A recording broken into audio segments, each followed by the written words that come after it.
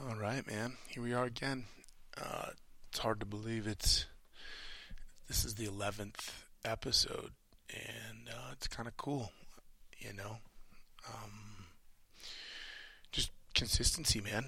Just do a little bit, just keep doing it, and next thing you know, I'm looking back and I'm like, wow, this is kind of cool. It's kind of big or big for me. Um, but yeah, 11th episode, and I feel like doing this has made me more thoughtful in my life. Just it's like something about breathing life into your thoughts, saying them out loud and sharing them, and then if you really want to be mature, like responsible, like having to throw them out there to the world, then you have to take ownership for them. Makes you want to think about what you're saying before you say it, and I like that. I'm enjoying it. So episode 11, and hey, this is my second take on this one. I recorded last night and I didn't like it because I went in some directions. I was just like, yeah, hey, that's not. I wasn't ready to go there, but then I found myself going there off of not script per se, but and then I like, well, so then I spent all night last night and better part of this morning thinking like, why did I go there?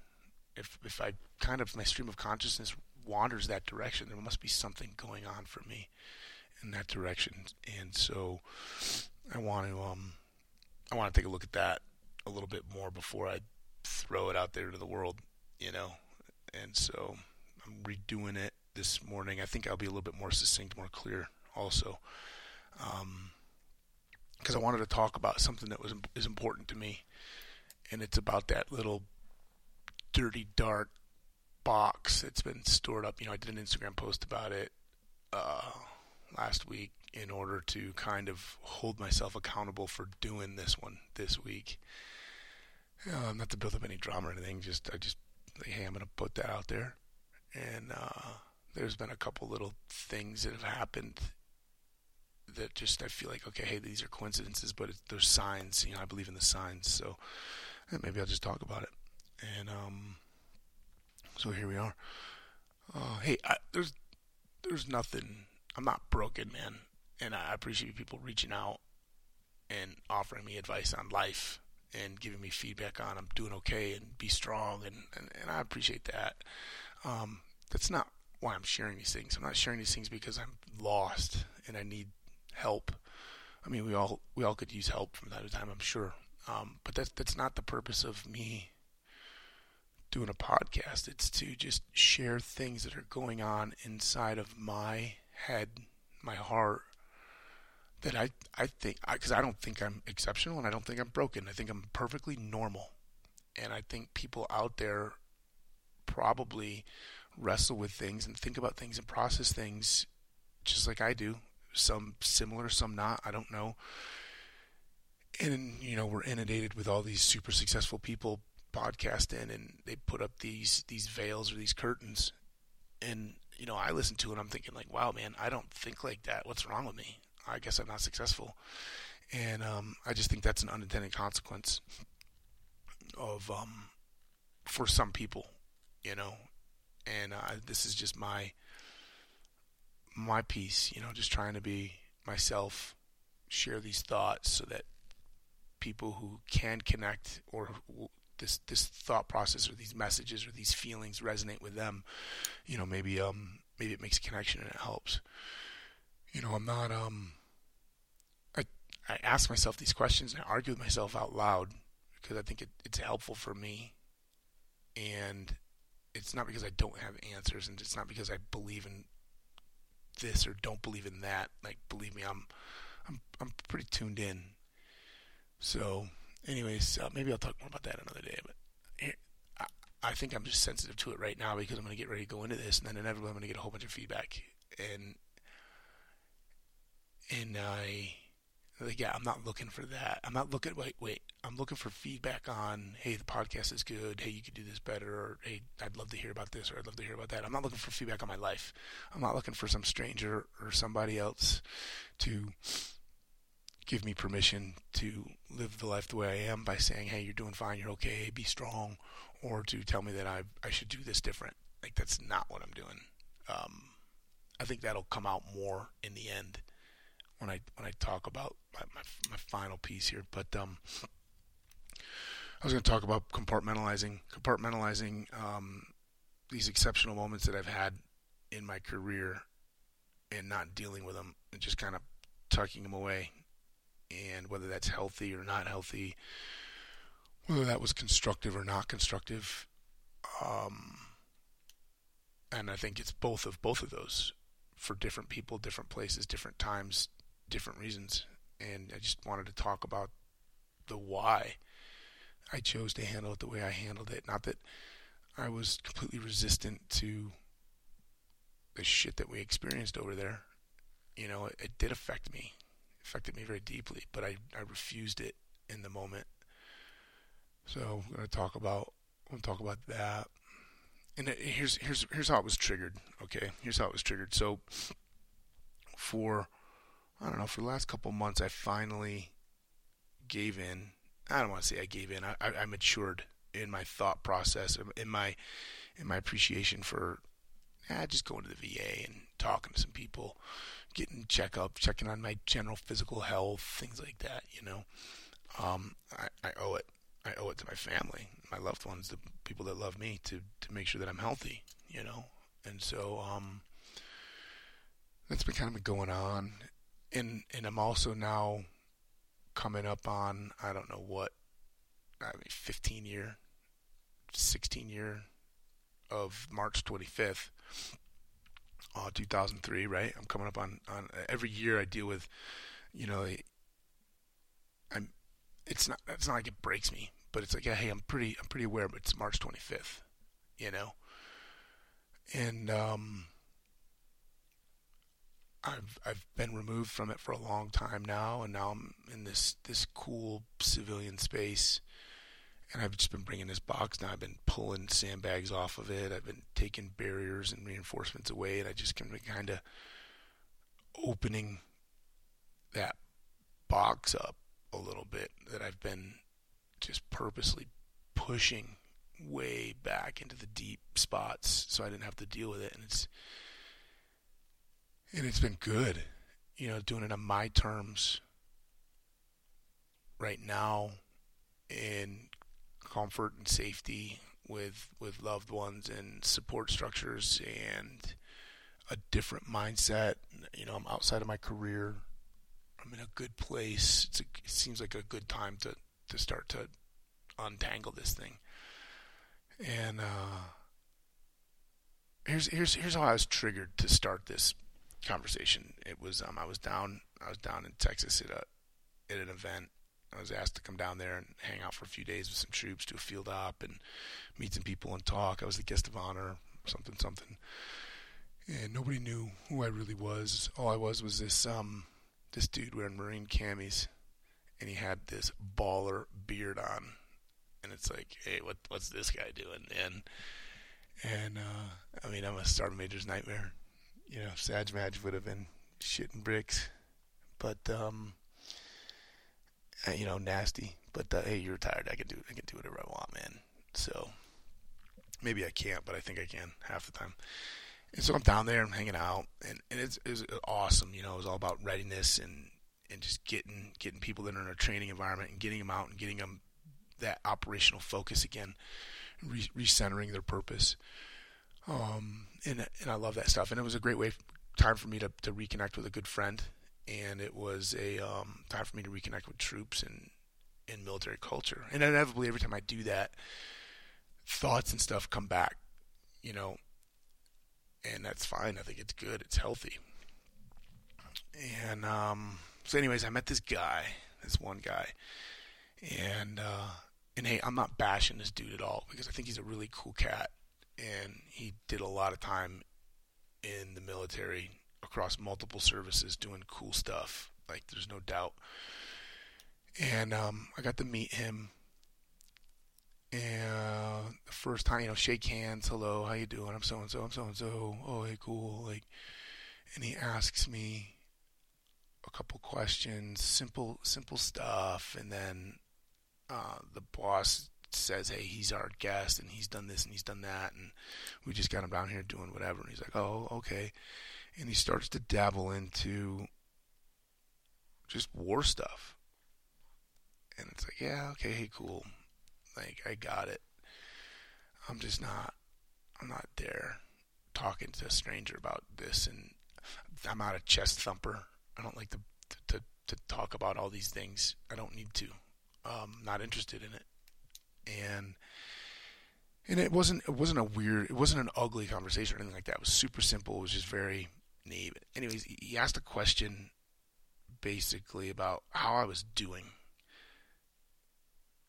and I thought it was strange at the time because I don't think he really knew who I was. He just made some assumptions, and then he asked how I was doing, and I didn't like that question. Wasn't insulted by it or anything, and I was like, "Yeah, hey, I'm fine. Like, what do you want me to say? Right? I mean, you want me to go into an hour long conversation with you and share with you all of these things that I'm dealing with and I'm wrestling with, and I mean, I just met you, and this isn't even the time or the place to be having this conversation, let alone just meeting you, you know." And so I was just like, "Yeah, hey, man, I'm great, dude. I mean, come on, living the dream. Hey, I'm gonna go get some water," and then I left. And so that was that. But then the next day, he comes up to me almost as if he's seeking me out, and super cool cat, man, older guy, cool cat, probably seen some stuff himself, and he just wants to shake my hand. "Oh my God, I thought I remembered your name. I heard it before. I went back and I read your citation and your story, and we're really proud of you. You went down in history books and you made the Corps better, and we're proud of you." And it just, to me, that's number one. I have a problem with people like that talk like that. I know they don't mean it, but it just feels very condescending. I don't know you. Who are you to stake a claim on being proud of me? You know what I mean? And what are you proud of? Even more so, because I'm not proud of what I had to do. I'm proud of who I am and how I conducted myself, but I'm not proud of one thing that I had to do because it was horrific. It was disgusting. And so, like, yeah, I kind of take that. And I know I'm weird, man. We all know I'm weird how I take things. So that whole conversation just started to get me buzzed. And then he wants to ask, "So how am I handling it?" And I'm just like, "Yeah, hey, there's that question again.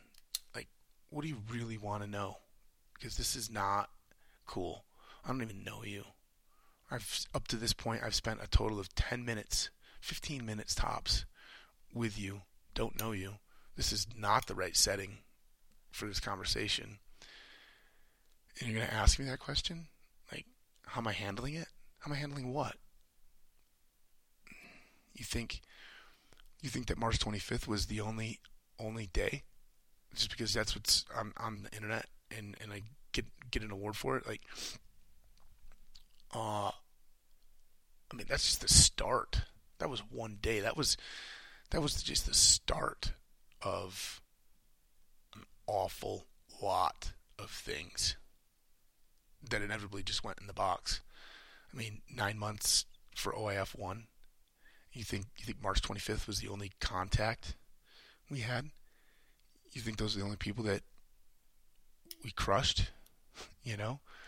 Fallujah? Are you kidding me? I did more in one day of Fallujah than I did during half the war. So, you want to talk about these 20 people. Oh, what about the other 800,000? Crazy. And it's not fair to him to be thinking this, but these are my feelings in the moment, right? And this is where I'm processing this thing, and I'm finding myself going down this hole of getting really grumpy with the guy. And here's how I responded. I kind of like, hey man, he's older. I mean, he must be in his late 60s, 70s. great looking, good shape, like just a cool cat, man. And I just kind of grabbed his arm and I kind of pulled and pushed him a little bit and threw a couple soft little punches in his ribs. Like, come on, man, you can't ask that question. That ain't right. You don't ask that, and a little truth to every joke, trying to deflect, add a little. I mean, that's me being uncomfortable. When I start to do stuff like that, that's me being uncomfortable. And he goes, well, I'm a so and so. I get to ask those questions, and that's when I was just like, yeah, no, you don't. You don't get to ask those questions. And that's one of the worst questions you could ever ask somebody. And I don't care who you are. I don't care if you're the Pope. I don't care if you're Jesus. You just don't ask that question. Certainly not in this time and place, this setting, and after only knowing you for 15 minutes, you have no idea. You have no idea the damage you're doing by asking that question. And I don't want to say damage. I don't want to be dramatic, but where you're putting my head, because you have no idea what state I'm in my processing all of this, let alone you're totally ignorant to the fact that March 25th was while it was crazy, it pales in comparison to a lot of things. And I'm not here to tell you war stories, and I'm not here to do anything. Like, if you're listening for me to share how we did this and how we did that, you're here for the wrong reasons, because that's not me. There's so many things that we did that I've never talked about to my family, my loved ones. Only people that know about it are the people that were there with me at that time. Every now and then I'll get drunk and we'll be around some really close friends that have done things, and we'll share a couple stories, and the next thing you know, I inevitably find myself sharing a story that I've never shared before. Half the time it's because I didn't even remember it, which is a whole another story. But and then you just kind of go into this recall, and then it's like, wow, and then you share the story, and then you just stop and you're like, did I just ruin the party? But this guy asked this question, man. It's like he just pulled this scab, man. I've got this giant scab, and it's healing. It's still healing, this wound. And you just picked it off. You just ripped it off. It's not your scab to pull. You don't ask that question. How are you doing? How are you handling it? Shit, man. There was one other person that I remember in my past that asked me that question, and it was at my brother's wedding. And he had been a Vietnam vet, and he had done some stuff, and he struggled. And I mean, he's a cool cat. I had a relationship. I mean, I was really, really young. I hadn't seen him in 15, 20 years, 25 years, 20 years. Doesn't matter. And then I'm at my brother's wedding reception, and he just kind of comes up to the blue. Hey, Brian, how you doing? And hey, man, how you doing? Really, how you doing with all that? And I just wanted to. I was just like, are you kidding me? Are you kidding me? Here now, you're gonna pull that scab. You're gonna pull that box open. It's not your box to take off the shelf, number one, let alone lift the lid and make me deal with that. Not here, not now, not in this setting. Oh, man. So that's kind of what triggered me. I had my scab pulled off. And I get it. Maybe the scab, sometimes you go to the doctors and scabs need to be pulled off because there's like some dirt or some hair underneath it and it's slowing the healing down. Right? I think that's fair. I get those, like you get a hair stuck inside of a scab, and then the scab sort of festers, and it's just like, oh man, I got to pull that scab off, and I got to pull the hair out so that that heals. And hey, did you know that there's a term for people that pick at themselves all the time, whether they have scabs or not, like pulling their head? Triptotillomaniac. I don't know why I know that, but a triptotillomaniac. I'm gonna Google that when I get out of this. But so yeah, pulling the scab off is important in the right setting. With a doctor, with a professional. They've got, I don't know, I'm not a big antiseptic fan and whatever, bandages. I'm not that kind of a guy, but right, like usually you don't rip open a scab off a giant wound unless you pull a bandage off unless you have, fresh bandage and some hydrogen peroxide or something to rub on there,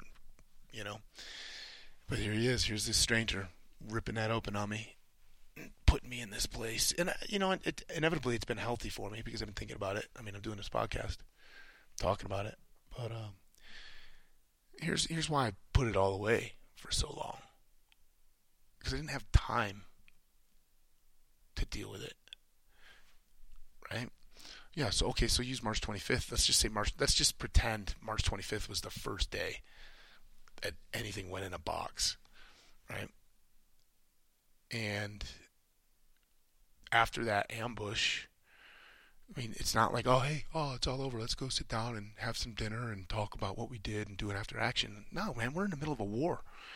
It's continuous ops. There's bad dudes all over the place. We're marching at this point on Ad Diwania. A storm comes in. It was the mother of all storms. I'm trying to get Quintero a medevac. We've got Doc Johnson, who was killed. We're trying to repair gear. We're trying to get new ammo. Storms coming in. Reports of armored columns, BMPs coming in from the west, and this and that. Processing intel from the dude that we captured, and we were up all night. Like, it didn't just stop because I had a bad day, or life didn't stop, or the war didn't stop, or everybody didn't just say time out because we just had a moment, right? You had to keep doing. You had to keep working. So I don't even think what happened that day really fully sank in, because we were up all night long running thermals, walking the lines, because our platoon had pretty much all of the high-tech gear. We were the anti-armor platoon. And between us and the tanks, so we went all around the battalion coil, just trying to help provide some type of security blanket, using the thermals to see through this thick sandstorm and super pitch black. It was crazy how dark it was. And then the next thing you know, gunfire goes off in this quadrant, and then gunfire goes off in that quadrant, and reports of armored column coming in. It was just a hectic night. No sleep. And then the next day, it's like, okay, hey, we got to get reset. That was the first big contact the battalion had as a whole that day. People jittery, real green unit, most of the men had never been. Most Marines at this point in their careers have never been to combat. The only combat I had seen, I mean, I had seen some combat before in Africa, but it was low intensity. It was it doesn't matter what it was. Well, it was low intensity. It wasn't like we're not in war. But I had done some things as a young 20-year-old, and so excuse me. And anyways, I didn't have time to sit there. The world's not stopping for Tosh and a couple people that just did something to process this. I remember going to see Chief Warrant Officer Erickson. He was a great buddy of mine. I really wish we were still close. Love that guy. And I went to seek him out. He was our NBC officer, and just to say hey, because I was time had passed and things had started to settle in, and I was just like, whoa, that was crazy yesterday, man. What the hell did we just do? The reality starts to sink in, and I went to seek him out because he's a good buddy, and lifting buddy, mature, a little older, had seen some stuff, was in the Gulf War, and we just sat there and I was smoking. I just started smoking that day, and he just saw I was frazzled, man, and he just said, "Hey, get your shit together, dude." He just talked to me like a man, needed to be. He didn't dick dance around being all sensitive and polite, and he just said it like it was. Just get your shit together, dude. You got men counting on you. This ain't over. We don't know how long we have. We're going to Baghdad. You think this is going to be the worst day you're going to have? Pull your panties up. Here. And then he grabs his canteen cup and he pours. We didn't have a lot of water. And he poured a little tiny bit of water in his canteen cup and he pulled out a razor. He said, "Shave." And, I did. No shaving cream, just cold water on probably a 2-week-old growth, and just started carving my face. And it was settling, but just being with him. He wasn't asking me questions. He wasn't telling me, "Hey, I'm going to be okay. Jesus is going to forgive you, or you're just doing what your country asked you to do. Don't take it personally." He wasn't giving me all that bullshit. He was telling me to pony up, man, because I had men counting on me, and you got a job to do. You're a professional. And so you don't have time to deal with this now. We'll do it later on better terms. And it was super valuable. Super valuable. Left that. We got back in the trucks and we just started the march up. And sure enough, it might have been even that afternoon. More contact, whack some dudes. And the next day, some more contact. Doesn't even matter what happened, but inevitably for the next 9 months, running and gunning. For the better part of OAF1, and then the SASO, the I don't even know, security and stability operations, whatever the hell that broke ass shit was. And deal with that. Like, you don't have time to process things. You don't have time. You just kept putting shit. Every time you had another experience, you just put it in the basket or the box. And then another experience, you just put it back in a box. It's like, hey man, I'm gonna keep having these. I'm gonna keep putting stuff in there. And eventually that box needed to get replaced with a bigger box. And then you couldn't find a box big enough. So you got another box, except you were smarter this time. You didn't get a small box because you figured out that, you're going to keep putting things in. So you got another big box. And finish up the war, go back to the States. And, you're returning your family and getting things set up and processing that. And didn't really want to pull the box down and look at it yet. I wasn't ready to, and I think that was fine. I think that was fair. I wasn't ready to start digging in there. Plus, you're dealing with all the hype, like, oh man, like, because your reputation starts to feed you too, right? You're Tosh. You've done this. You've done that. Like, you think March 25th was a crazy day. You should hear some of the other stories. If you were witness to some shit that we did, you'd be like, whoa, man, that's another this, that's another that, that's another this, that's another that. But so, and then we started gearing up for Fallujah, man. And it was like, hey, we're going back to Fallujah. The first Fallujah was broke. Poor policy, diplomacy, whatever, ideas, something, I don't know, not my business to point fingers, but it didn't work.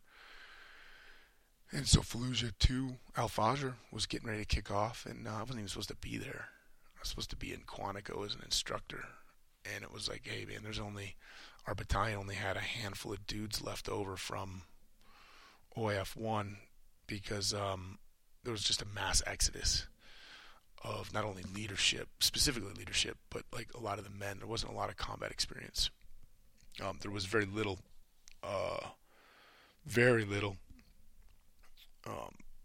leadership in terms of senior staff NCOs and officers that were in OAF1 back in the battalion at the time. We're getting ready to go to Fallujah, so I just kept, Colonel Malay, Pat, and Bob, they just kept working orders for me. Hey, let's just keep Tosh long a little bit longer, frock him to captain, whatever, give him a company. We just need to get him to train some dudes. He's good at his job. And so your head just goes there. And then it was like, hey, I'm going to Fallujah, man. So I left early because we thought that it'd be harder to make me come back home and go to Quantico if I was already in country than it would be if I was, in California. So I jumped on a flight and went out a couple weeks early.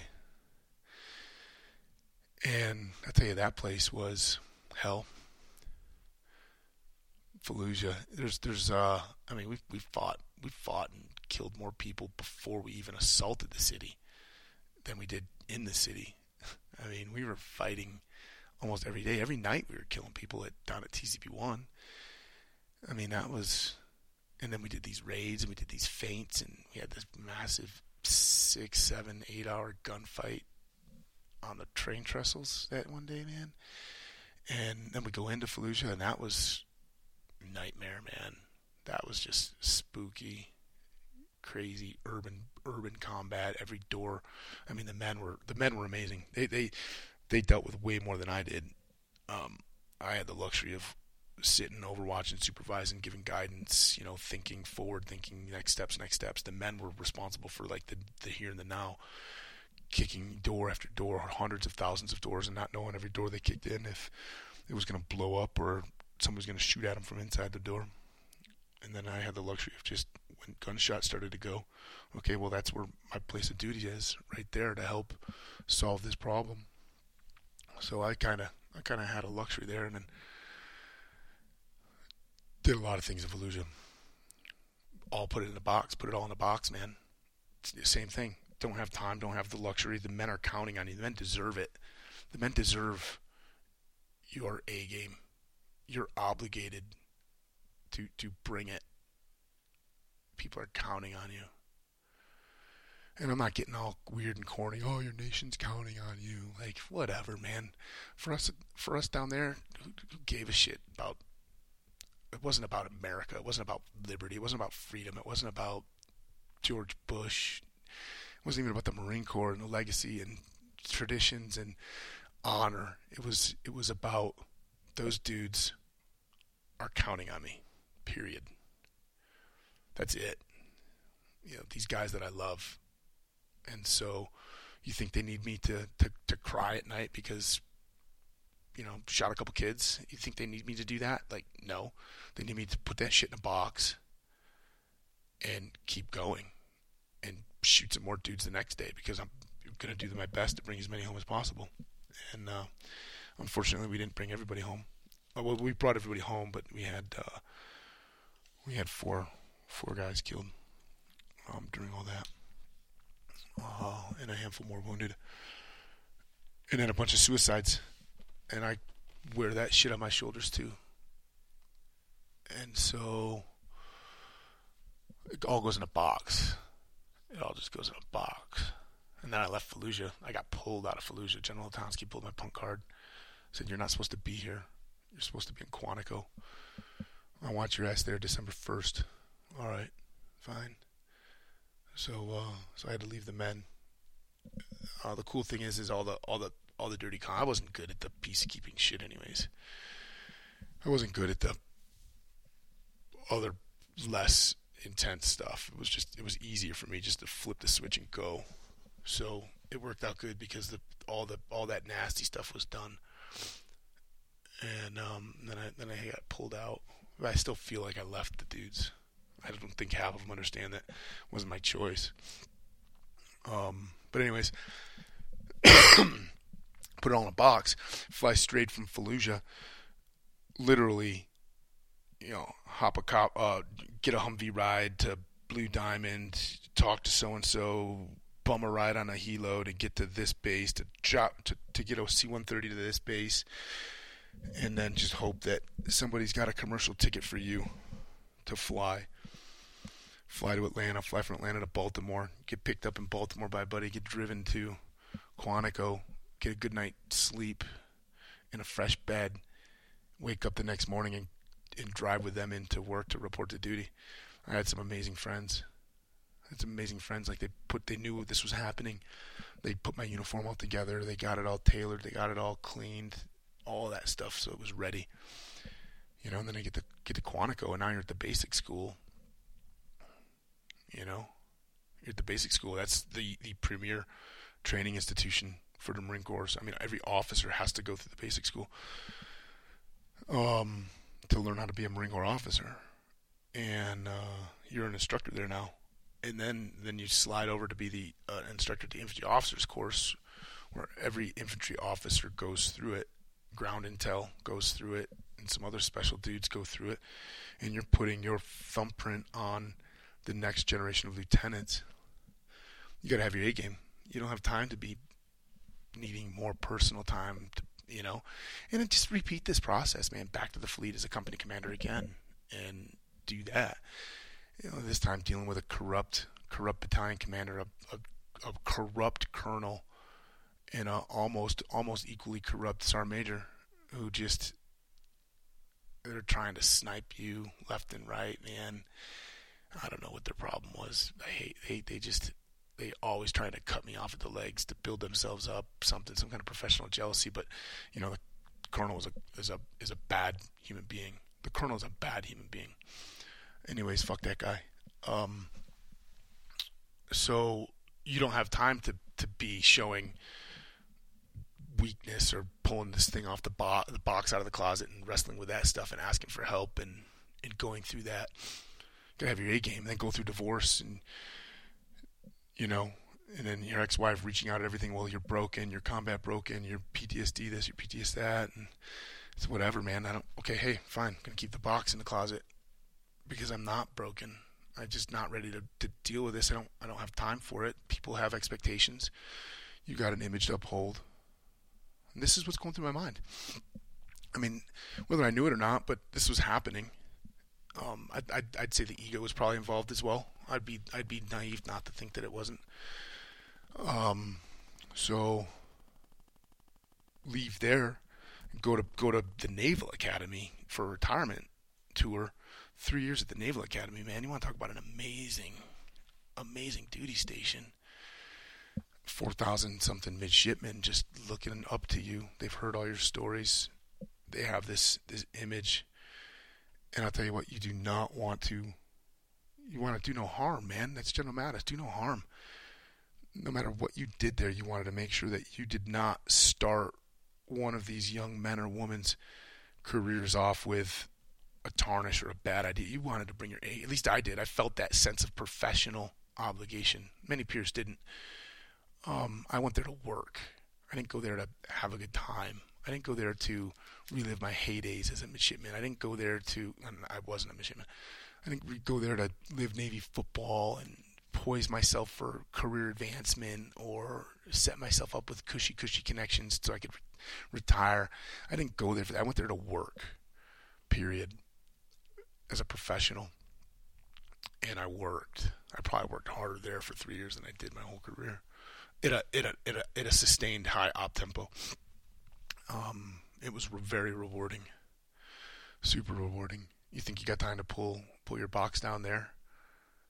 I didn't want to. And part of it was I just didn't want to. I was doing well in life. Managing. It was safe up there. Yeah, okay. Looking back, it was taking mental resources in some form or fashion, whether aware or not, to keep it up there and keep it protected and continue to sandbag and bunker it in deeper and deeper. At least I wasn't putting anything else in the box anymore, man. I retired. I left. I literally just didn't go to work like Monday morning. And people knew that I was getting out. You got to put your retirement papers in. You got to go to class, retirement class, bullshit class. And then, I had a really good relationship with Colonel Healy, Dan Healy. What a great man. And it was just like, hey, dude, hey, boss, I don't want any formation, no party, no this, no that. I'm starting my terminal leave early during summer break. I'm just going to go to senior chief's office and grab my award. And I'm leaving. Here's a handshake. I hope to see you again. I went and said goodbye to a couple more people. I'm not coming back to work Monday. And that was it. I said goodbye to 3-4 people, man. The Marine Corps didn't throw a party when I came in. Why should they throw a party when I leave? You're just one person, a big cog. You need special attention, big party. Look at me. So let's celebrate me and my career. Fuck that. That's not how I work. I was given an amazing opportunity to serve my country, and I did that, and I was rewarded many times over for the hard work that I put in. Geez, we celebrate Veterans Day. That's a holiday. There's a national holiday for me because I'm a veteran. Come on. If that's not, I get 20% off at Abercrombie Fitch. What do I need? What do I need a party? You know what I mean? I get to get on that airplane first when they say, military. I get a retirement check. What more do I need? What more do I feel like I got to ask for more? I don't need a retirement party. Celebrate me. I'm getting more than I deserve as it is. Blessed. I was blessed to have the opportunity to serve my country in a time of crisis and act and perform honorably and give my best so that my son and my daughters and my loved ones hopefully don't have to do this. That was my reward. That's all I needed. And I was happy with that. I think that's also part of how I processed, or how it was okay keeping the box up there, and how I'm processing pulling it off now, and kind of being successful through my transition. But yeah, and so then I retired. Everything's good. Now it's like, okay, hey, maybe the box can kind of come down. I'm on my own terms. I'm safe. I'm not in that career anymore, and it's good. And then, of course, I have to go through a court battle with my ex-wife to get more visitation than, and a little bit more cooperation than I felt that I deserved. In that long process, a lot of mud was thrown at me, and it's like, yeah, okay, hey, what? Now I'm gonna pull the box down now, and I mean, I'm already being accused of X, Y, and Z, and this and that, and it's like, come on, man. So now what? I gotta pull the box down, have all that trash out there? Nope, keep it up there. Throw some more sandbags on it. It's good. It's good up there. But now I'm finally at this place. Recently, within the last couple months, I just started to open up more. I feel I've been pulling these sandbags off of those boxes, opening them up, allowing myself opportunity to go in there and just kind of look and explore a little bit more. And it's good. It feels good.